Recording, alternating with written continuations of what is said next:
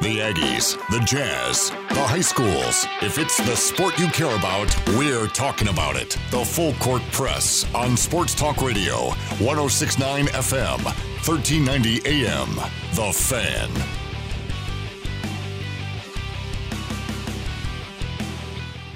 Happy Thursday, everybody. Welcome to the Full Court Press, 106.9 FM, 1390 AM, The Fan, and 1069thefan.com. Happy to have you guys joining us. However, and wherever you're doing so, hope you're having a wonderful Thursday on a beautiful day. A lot to get to today. In fact, a pant load, as we like to call it, to get to in regards to sports. A pant load?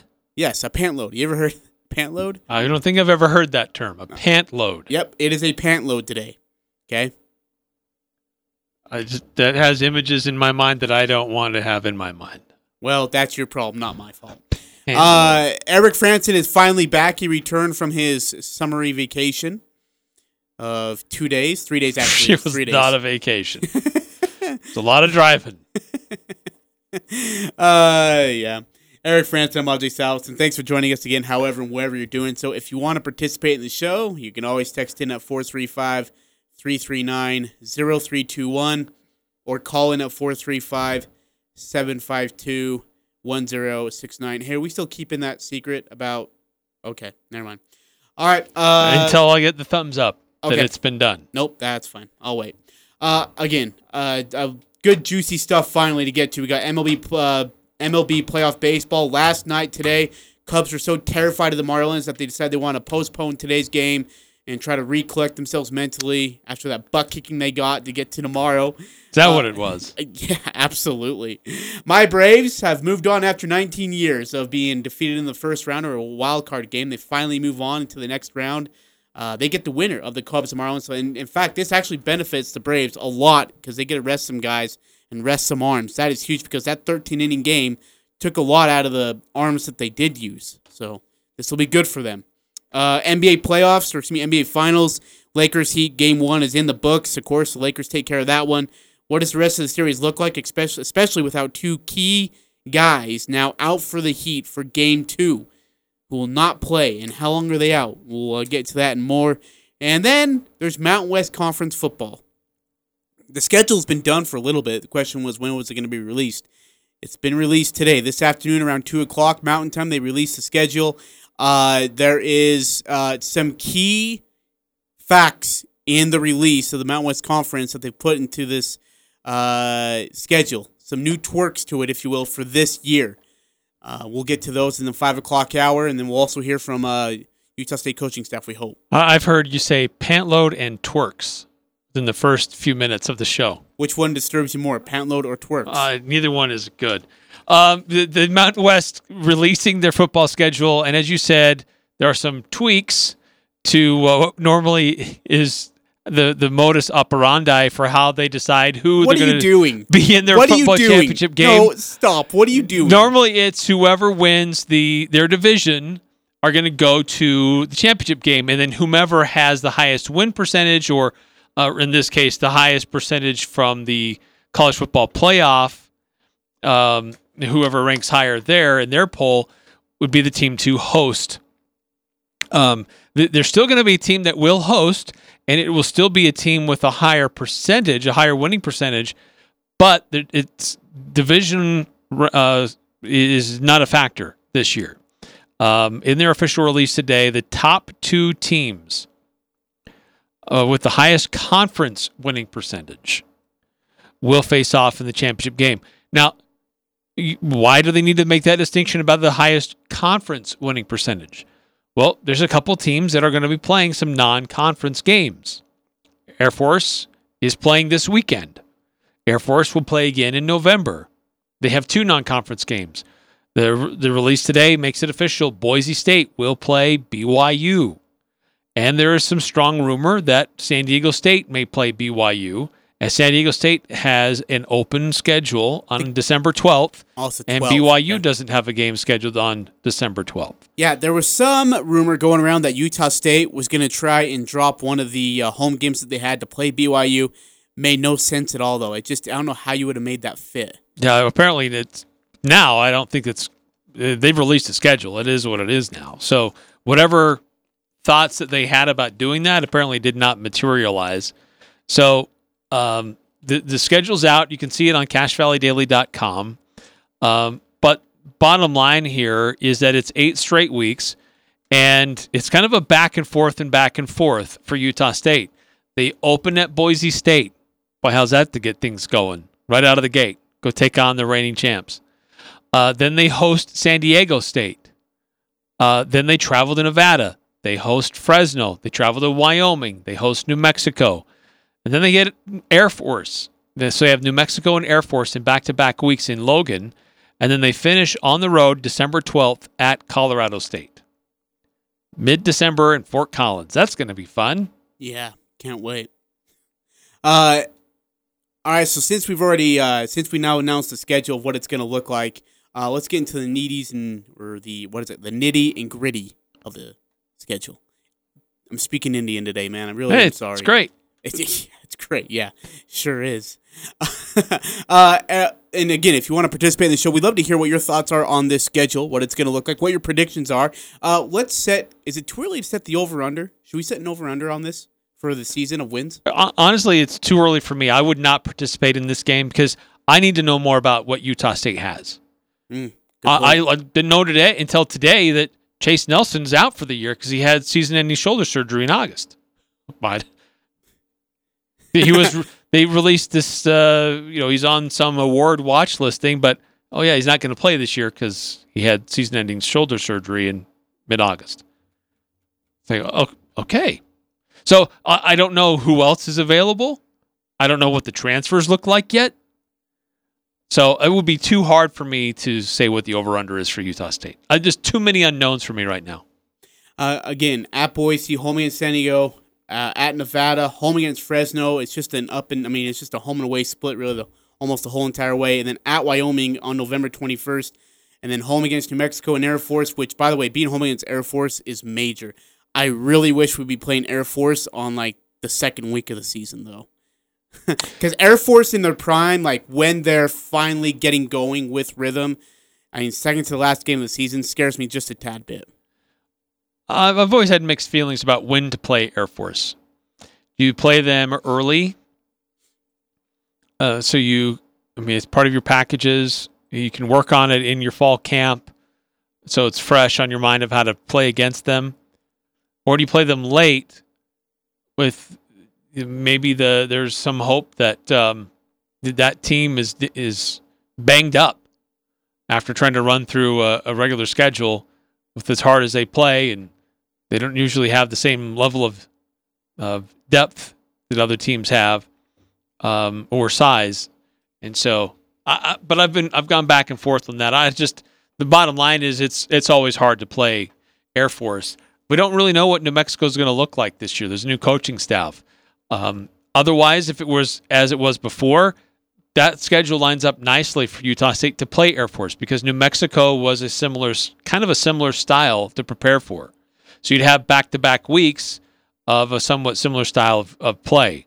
But don't know what we're going to get out of Mexico this year.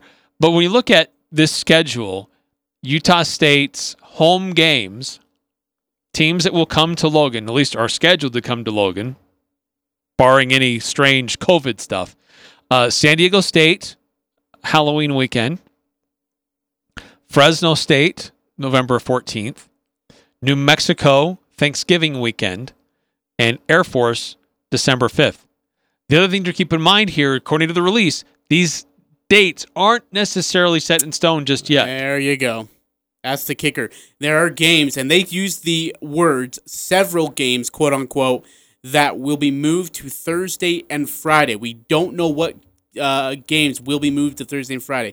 So let me throw this out. Just because it would be one of those big-time matchups, if Boise State and Utah State would have been playing over Thanksgiving weekend, I imagine they would have been playing on Thanksgiving night. That's a big game for the Mountain West Conference to put on a Thanksgiving night. I would think that they would have probably moved that one to Thursday. Yeah, maybe. CBS Sports, Fox Sports, they're going to look at what's available to them. The secondary TV rights holders will then look at other opportunities after that. And that's another thing you brought up on Twitter. You actually, and this is a really good point you brought up when you tweeted this out, that the big teams will get their picks first of what they want to do, or of which teams are going to go where, Texas or Ohio State, with Fox and whatever. And then will come probably these other teams, Boise State, Utah State, San Diego State, and how they'll match up. The key is that with Fox and CBS, there would be more daytime games. That was the hope. Whether that still happens or not with the way this whole conference schedule thing with everybody else being involved now is, I don't know what exactly is going to happen. We don't know. We don't have a time zone games on any of these games as of right now. Let's see. Did the Pac-12, did they release their schedule? Nope, they have not. Because Fox is going to be very interested in that. That's true.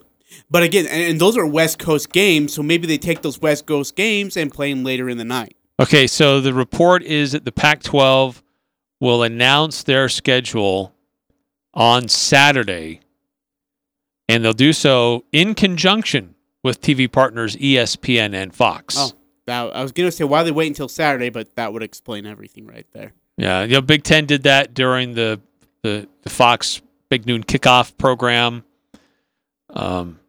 So expect the Pac-12 schedule to be released this weekend.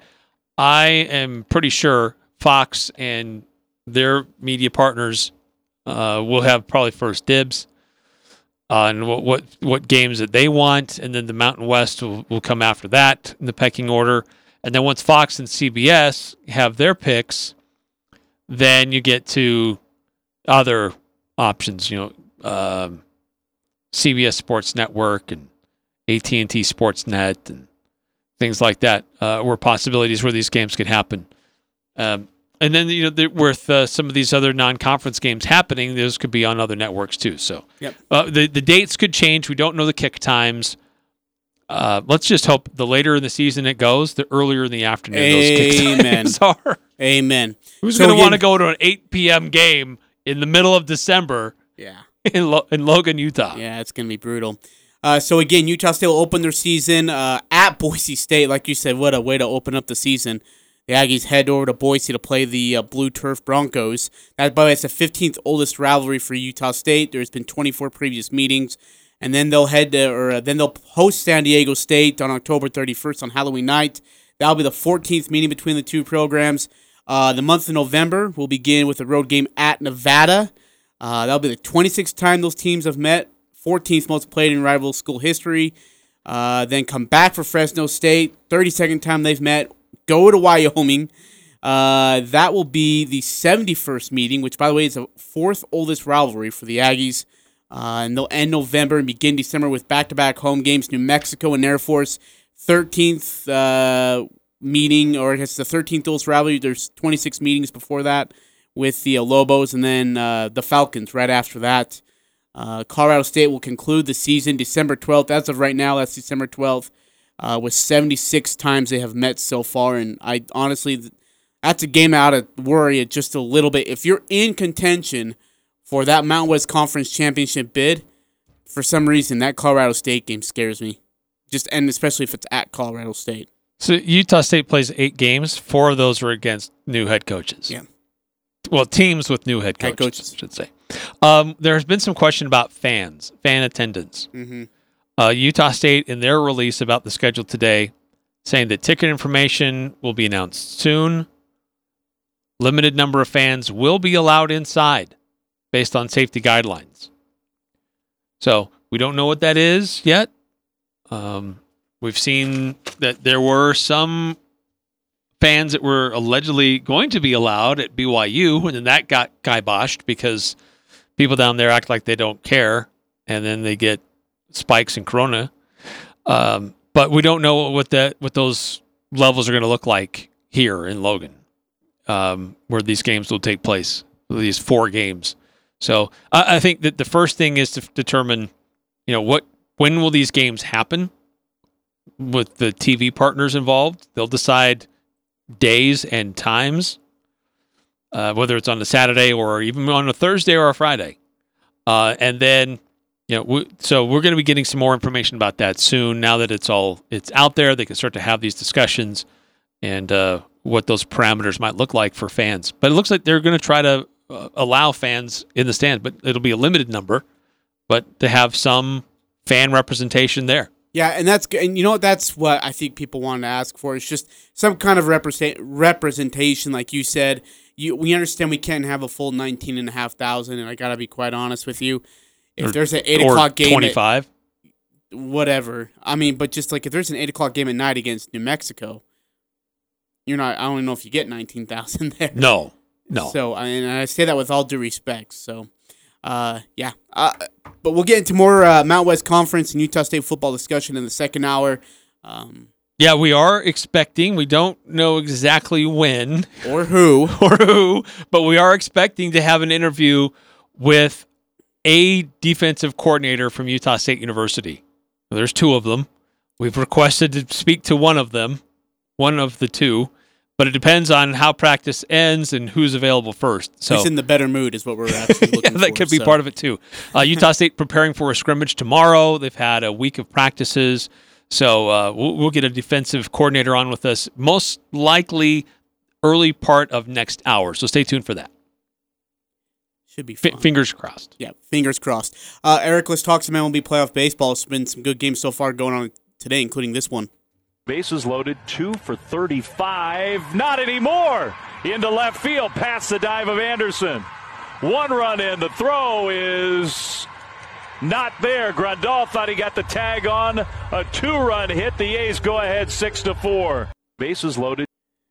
That's Pruder with a 2-run single, and now 6-4. The White Sox were up 4-0 and absolutely cruising in this game. In fact, Oakland had to remove their pitcher just after 2 1/3 inning. White Sox, I went through 6 pitchers through the first 5 innings of baseball. 6 pitchers. This series is right now tied at 1 apiece. Again, the Athletics lead in the top of the 7th, 6-4, no outs, and White Sox were just coming up to bat. Again, that series is tied at 1. And then other games going on. Atlanta over Cincinnati. They take care of that one, holding the Reds scoreless for 22 straight innings. 5-0 is your final, and Atlanta moves on to the divisional, or excuse me, to the is it the divisional series, right? Or that was the wild card we played, right? Yeah, we just got done with the wild card. So confusing now. So we move on to the NLDS for the first time in 19 years. That's right, since 2001, the Braves had not moved on. They finally do so with a brilliant pitching performance in the last 22 innings of baseball. Again, holding the Reds scoreless, 5-0 is your final. Later on tonight, 5 o'clock, you got the Cardinals and the Padres. Cardinals up 1 game over the Padres, looking to close out that one. And, of course, the Dodgers. Boy, Dodgers looked good last night against Milwaukee. That game's at 8 o'clock on ESPN. Dodgers are, and it just, I don't know why it always surprises me, but the Dodgers are so deep. It's incredible. Like, Buehler's through yesterday, man. And he went, what was it, 4 or 5 innings strong, honestly. And and they still haven't used Kershaw. They still haven't used they still have a full bullpen practically to use. And the lineup if you can get a guy to you don't have to have them go the distance, but if he can give you 6-7 strong innings, that's going to make a huge difference. Go ahead. Just quickly, you talking about the Oakland A's and the White Sox. White Sox jumped out early through 3 innings, up 3-0. It looked like they're in control. They're going to take care of this. And then Oakland in the 4th. Did you see this? 4 runs in the 4th. They now lead the game 6-4. They're in the 7th. Like I said before, this is going to be a fascinating series between Oakland and the Chicago White Sox. Yeah, again, White Sox were up 3-0, and then the Oakland scored 4, and then the White Sox tied it again. And now, again, the A's have taken a lead on a 2-run single, and they lead it 6-4 in the 7th inning. Eric, I know you don't want to talk about this, but we're going to have to talk about it, whether you want to or not. Your Cubs last night were phenomenal. Oh, come on. Really, really good. 5-1 is the final. Marlins over the Cubs. Just what we all expected. It was Cubs up 1-0 until the 7th inning, Eric. It was the 7th inning where it really did them in. And the Marlins scored 5 runs in the 7th inning, and that's all they needed. score 5 in the 7th, and they win at 5-1. Yeah, Kyle Hendricks was pitching really well. I mean, he looked good on the mound, and he was doing a nice job. He had pretty good control, was keeping Marlins at bay, keeping them away from coming around. He had some good defense to help him, and then it was just a collapse. Just a couple bad pitches, and the Marlins took advantage of it. So, frustrating. In fact, Hendricks went into the 7th, and like you said, he was cruising. And then Dickerson had a 380-foot, honestly, it was a frozen rope, too, to left field, and that scored 3. And then Aguilar had a home run as well. That was a 2-run shot, 350 feet to right field, and that's all she wrote. 5-1 your final. It's good to see the Cubs struggle again. Oh yeah, man, it makes me feel great. The Cubs have some great bats, but they've been cold. They kind of limped into the postseason. Bryant has been hurt. I don't know. I worry about the Cubs. I thought they should have been. This should not be a series, but they have not been playing their best baseball when it matters most. So it is a series. Yeah, Alcantara pitched 3-hit ball into the 7th, and it's 2003 all over again. Marlins back in Wrigley Field for the first time since 2003 in that classic NLCS series where they won it in 7, and here they are again. In fact, the Cubs have not beaten the Marlins in the playoffs at Wrigley Field since Game 2 of the NLCS in 2003. Think about that for a moment. Let's not. Let's move on. Other games again yesterday. By the way, how about that Yankees-Indians game? What a classic that was. Wow. Back and forth. So that game was supposed to start at 5 p.m. Mountain Time. Gets delayed because of really bad weather. Then a rainstorm. They played anyways. They probably shouldn't have started when they did. But the way Cleveland jumped out early, you thought, oh, wow, this Cleveland team's they come to play. And then New York has a great, was it 4th inning? Yep. Then it was just back and forth and back and forth. Great matchup between those two teams. Ultimately, New York came out on top, but that was a fun baseball game. 4 hours and 50 minutes, even that. And Eric, the 4 hours and 50 minutes was without the 2 rain delays that were another 76 minutes in total. Okay, and I mean, it was absolutely a long night. The game ended at about 11, just a little bit after 11 p.m. Mountain Time. That's 1 a.m. in New York, or I guess in Cleveland for that matter. But now it sets up for a Yankees-Rays matchup, which has been delicious in the AL East. Rays are the top team. The Yankees, I would say, are the hottest hitting team right now from what they've been going through. This is going to be a good series, but how about these home teams struggling to win series right now and these road teams taking advantage of it? Well, honestly, we've talked about this before. I think that's the story of 2020. No fans in the stands. Does home field really mean anything? And we've seen it in the NFL. We're seeing it now in the playoffs for Major League Baseball, that home field advantage doesn't really seem to exist because there's no fans, there's no cheers, they don't get after you, there's no momentum that those fringe guys feed off of. So, when you're the road team, you already come into the arena, you with a chip on your shoulder, you've got to play a little bit harder. Because you're going up against the home guys, the home situation, the homer crowd. But the home teams, kind of struggling a little bit. And now it's early in the playoffs. Granted, it's only in the wild card where it's going to be the same thing. And after that, everybody goes to these neutral sites. So it's just who's playing the best baseball. Yeah, after that, the NL will head to Arlington, Texas, where they'll, in fact, allow fans there. Just a little over 11,000 fans will be allowed. Some will be sitting in suites, while the rest of the 10,500 will be sitting dispersed into the stands, which will be nice to have fans there at the game. American League, they go to San Diego. Go to San Diego, and they have not announced any sort of fan base yet. With the way things are going on in California, I would be surprised, to be very honest with you. Well, they're in San Diego and Los Angeles, aren't they? All is it 2 sides? Because I know for the NL it's just 1 side. I guess that's for the NLCS. Mean for the? We'll double check that. We'll find that out.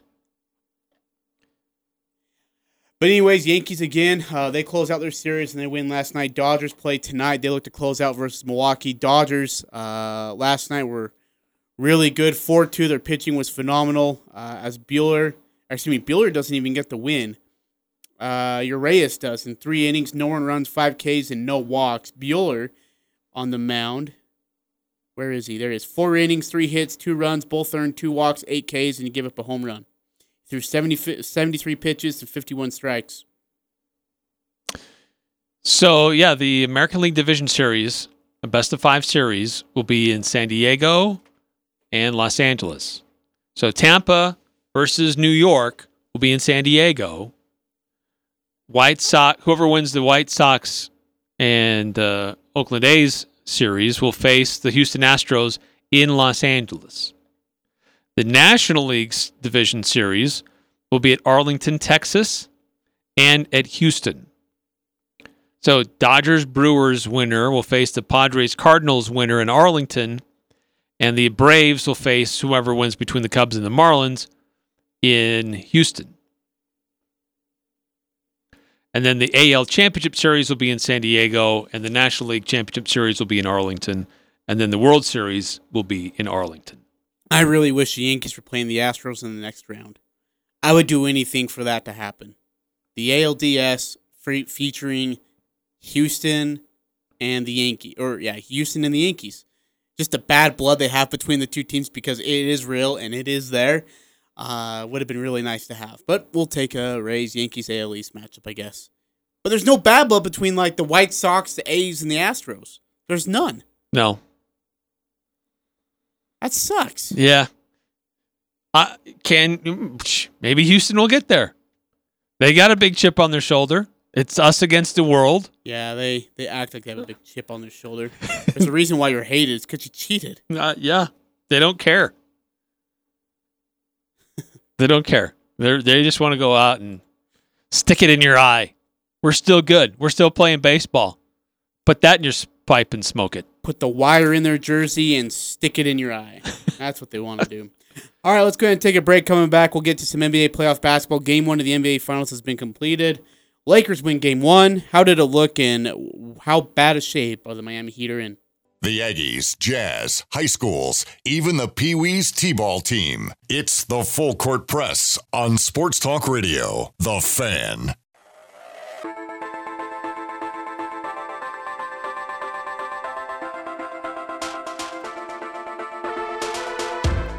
It's Eric Frandsen Ajay Salvesen, Full Court Press on 106.9 The Fan.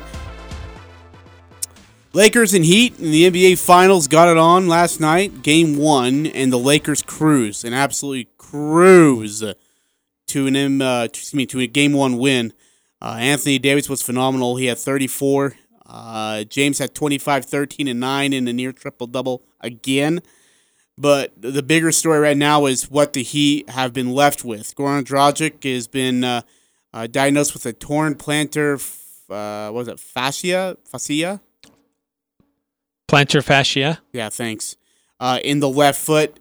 He is questionable for the rest of the finals. They are semi or somewhat optimistic to have him back by Game 5, but the way this is going, there may not even be a Game 5. And also, to add sugar onto the pain, Bam Bam is also, he left the game early in the third quarter with an aggravated left shoulder strain. He is out for Game 2. So not only Game 2 they don't have their point guard, but they don't have one of the best big men who's been so far, Eric, that in the playoffs, that being Bam Bam. Well, let's not forget Jimmy Butler also rolled his ankle. Yeah. I mean, he stayed in the game. He wasn't nearly as aggressive or as explosive. But your 3 of your main guys are hurting. 2 of them will not be available.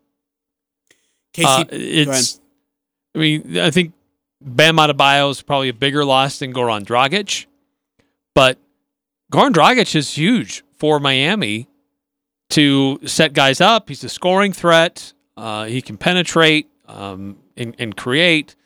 I think that he's a better player than Rajon Rondo is for LA. So having him out really hurts. Bam Adebayo is your defensive guy in the middle, the guy that could defend LeBron or Anthony Davis. He's out. What really was interesting is how the game started and then how the Lakers said, all right, we're going to dial this in. You guys cannot contend with Anthony Davis. He was unbelievable in that first half once he got rolling. Credit LeBron James for finding him and getting him open, getting him confidence. But they just could not contend with Anthony Davis. KCP finishes with 13, Danny Green 11, Alex Caruso 10 for the Lakers, who haven't been in the finals since 2010. But not only that, check this out, Eric. LeBron James teams have been 1-8 in Game 1 of the past finals, with losses in each of their last 7 openers. So finally, he gets a breezy Game 1. Again, final score 116-98. Game 2 set for October 2nd, which would be tomorrow. It's crazy, it's already October. October 2nd tomorrow on ABC. Jimmy had 23, Kendrick Nunn had 18, and Tyler Hero had 14, Jay Crowder 12. You know, it's interesting watching Tyler Hero on the court. It was almost that they made a goal. Now, look, Jimmy Butler's going to get his. Do not let Tyler Hero run and hide and create spots of open lanes where you just don't see him on the arc. And they didn't. I think Danny Green did a great job. Rajon Rondo, KCP. I just thought their whole entire perimeter did a good job of spying Tyler the whole entire time. He got loose on a couple of plays. One of them was in transition. The other one was an inbounds play, which then Frank Vogel just lost his mind on, I believe, Danny Green, because Danny Green just absolutely fell asleep. And Hero got a right corner three-pointer. But after that, he was pretty much held in check the rest of the way. It was really great. We're going to talk about the offense, sure, but I think that defense for the Lakers turned up a lot of notches, and he just didn't have any way to respond. Yeah, it really seemed to be the most aggressive defensive performance by the Lakers that I think I've seen in this postseason. Everybody was dialed in. Everybody was aggressive, chasing after everything, taking away space, denying easy looks, cutting off passing lanes. I really thought that was probably the most aggressive LA has been. The other thing, too, is they were just beasts on the boards. Yep, absolutely. I mean, the rebounding disparity was so big. We knew it was going to be in LA's favor, but I wouldn't have guessed it would have been such a disparity. 54 rebounds for LA, only 36 for Miami. Yeah, they also made 15 three-pointers. In fact, they're 21-3 this season when they make 14-plus threes. They were great from the arc. Ball movement was phenomenal for the Lakers. And like you said, Miami really, I mean, they were there for the first 6 minutes. They scored on 6 consecutive possessions. They had a 13-0 run. They were up by 13 through the opening period, and then all of a sudden just went backwards. I mean, honestly, a 180, like you said. LA turned everything up, and it was what? I mean, what was their score the rest of the half? I'm trying to look here. 55-25. After that 23-10 lead, the Lakers went on a 19-3 run, including that 22-3 run, excuse me, including that 3 ball near the buzzer from Kyle Kuzma. It was 55-25 after the first half, after that 23-10 lead. That's what the Lakers offense did. That's incredible. Yeah, the way they dialed it up, and then they just kept pouring it on. Give them credit. It looked like Miami was a team that's been through the ringer. They were the ones that came through a more challenging series. And then you got key guys getting hurt. That never helps. So they were trying to figure that out. Who's going to do the ball movement? How are we going to get somebody down low that can guard Anthony Davis and Dwight Howard? I mean, they just don't have those kinds of guys. It was a 19-3 run, by the way. I apologize because Hero had banked in that 3 from a weird angle, but nonetheless, it was. And then actually in total, it was a 24-5 run for the Lakers going into the break where they had built a 17-point lead. Like when they just want to flip the switch, they can do that. Especially LeBron James, and almost like LeBron was biding his time, figuring it out, filling out the game, filling out the team, and then I was like, okay, we're good. I got it now. And then all of a sudden, he has a near triple-double. It's automatic for LeBron James. A couple questions I talked to AJ about yesterday. I want to get your opinion too, Eric. One, let's start with LeBron James. 3-6 in NBA Finals right now. This one's been a bit different just based on everything that's happened. They played, Damian in the Blazers, took care of them. Harden and the Rockets took care of them, but House out went partying and things were in trouble. Damian Lillard was injured towards the end of that series of the Blazers, and so then they get to the conference finals, and it's a runaway versus a very exhausted Nuggets squad. But if he can win this series, win this finals, and then improve to 4-6 in the finals, where do you put him in the status of legendary? Is he there? It's 10 NBA Finals appearances. I still have the GOAT 6-0. That still stands out to me above anything else. But you have him. Well, LeBron would be legendary, but I would put Michael Jordan ahead of him. Michael Jordan never played in a Game 7. Michael Jordan, every time he went to the finals, he won.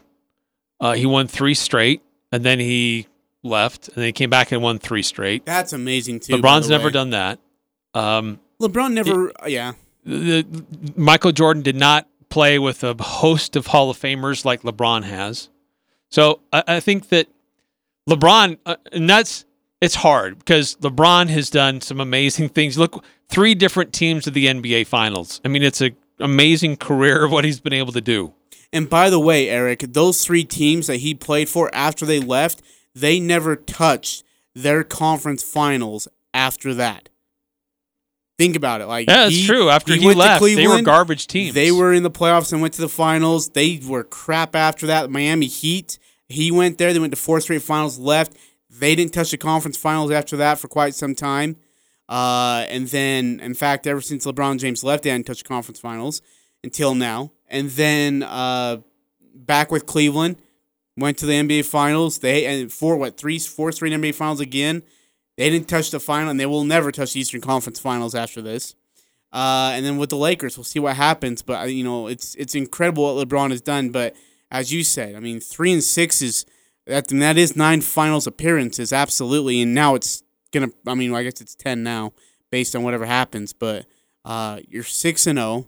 You beat the likes of Magic Johnson and James Worthy in the first one. You beat Clyde Drexler, Cliff Robinson, and a tough Blazer squad. You beat the Charles Barkley and the Suns, a hot offense in the Phoenix Suns. Peyton and Kemp and the Sonics, Jazz twice. That's incredible. And you never saw a Game 7. And by the way, you were never swept out of the finals either, which Kobe was. Actually wasn't swept. He lost 4-1. But yeah. Yeah, I just. It's hard to compare eras. It's a real challenge. It's more of a wide open league now. It's more of an offensive league. A lot more freedom of movement. Michael Jordan's era was much more physical. You could throw a guy to the ground and beat him up, and you just get pulled apart. Today you'd get suspended and fined, and you wouldn't see the court again for a while. It's a much different league. It's a much more 3-point shooting league.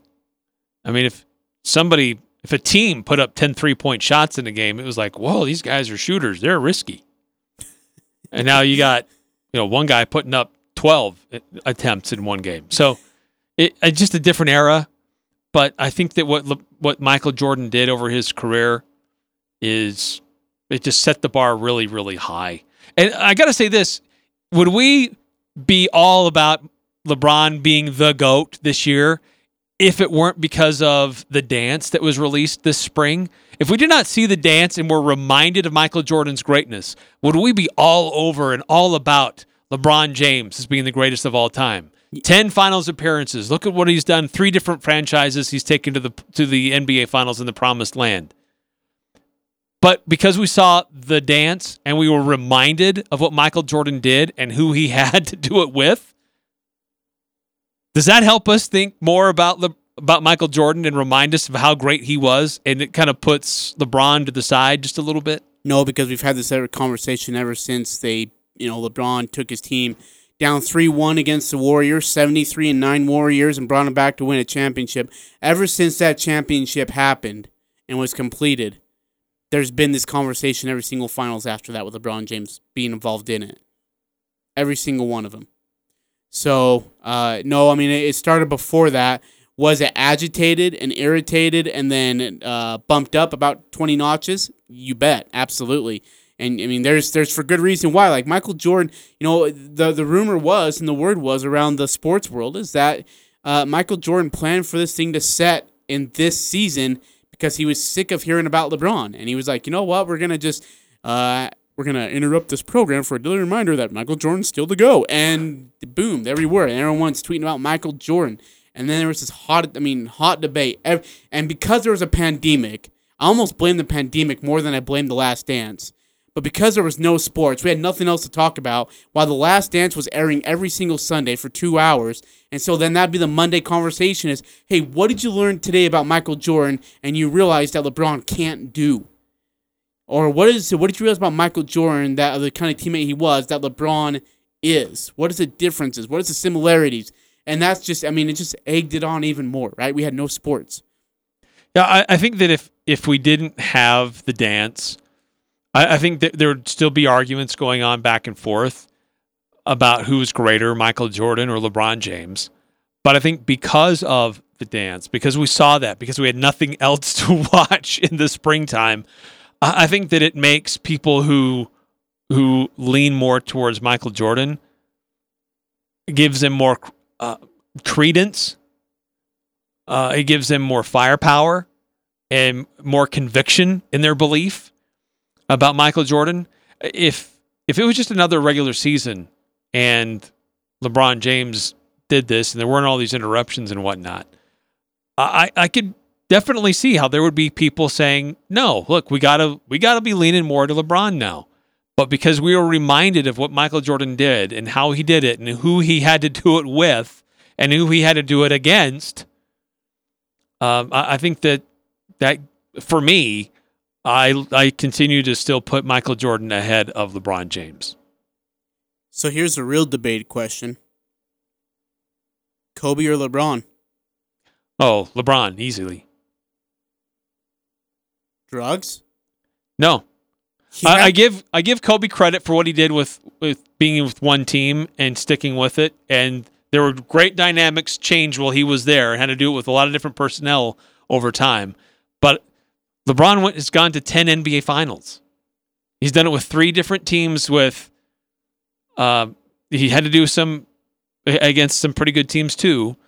But I would still lean more towards LeBron. LeBron was the guy on all of those teams. He was still the main guy on each of those teams when he went to the NBA Finals. But he had Dwayne Wade and Chris Bosh. Kobe was a sidekick for the first couple of them. Was he the sidekick? Yes. Because I remember Shaq fouling out in that pivotal game, 5 or game 4 of the NBA Finals, and Kobe had to go out and save their butt with a 45-plus point performance. Kobe was not the sidekick. It's just that Shaq was the bigger figure, and that's what everyone decided, is that Shaq is the man. Nah, Kobe was. Kobe was the guy that when they needed a clutch bucket, they weren't going to Shaq in the post. They were giving the ball to Kobe, get the hell out of the way, and then let me, create and then knock down a clutch jumper. Kobe definitely proved that in the second set of times that the LA went to the finals. But in the first set, they were side by side. And sometimes he was the sidekick. It was more Shaq than Kobe. Okay, so LeBron and Dwayne Wade were the sidekick then. I mean, so LeBron's the sidekick to Dwayne Wade. No, Dwayne Wade was the sidekick to LeBron James. Dwayne Wade was the guy. For the Heat, in that first, we'll say the first finals, Dwayne Wade was the guy. Because LeBron was hiding in the corner for the last 2 quarters for games 3, 4, and 5. I mean, if he even appeared. I mean, and Kobe was an assassin on the court. LeBron was not. LeBron never had that killer instinct. He had to defer to guys like Kyrie Irving. He deferred to Anthony Davis last night. He deferred to Kevin Love. LeBron never has that mentality. Kobe did. back in the day. Kobe was an absolute assassin that when his team couldn't get the job done, he would do the job for them. And not to mention... Well, I don't want to take... No, I can't take that away from Kobe. He definitely had a killer instinct. He was an assassin. He was clutch, perhaps more so than anyone besides Michael Jordan.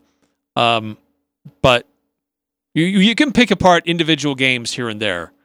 But I think that when you look at a series and how the season played out, LeBron James was the guy and Dwayne Wade was a sidekick or right next to him, side by side. They were a duo. That's crazy. But I would still put LeBron as ahead of Dwayne Wade when he was on that team. And LeBron had so much more help than Kobe did. So much more help. That was unreal. God bless his soul. All right, let's go to break. Coming back, we'll get back to some MLB playoff stuff. We'll get into the Mountain West Conference full of nitty-gritty details. Well, and a big announcement in the NBA with coaching, too. Yeah, that's right. Got to discuss that. Doc Rivers didn't stay unemployed last long. And what other jobs are open and what other coaches are available? For the Full Court Press, weekday afternoons from 4 to 6 on Sports Talk Radio, 106.9 FM, 1390 AM. The Fan.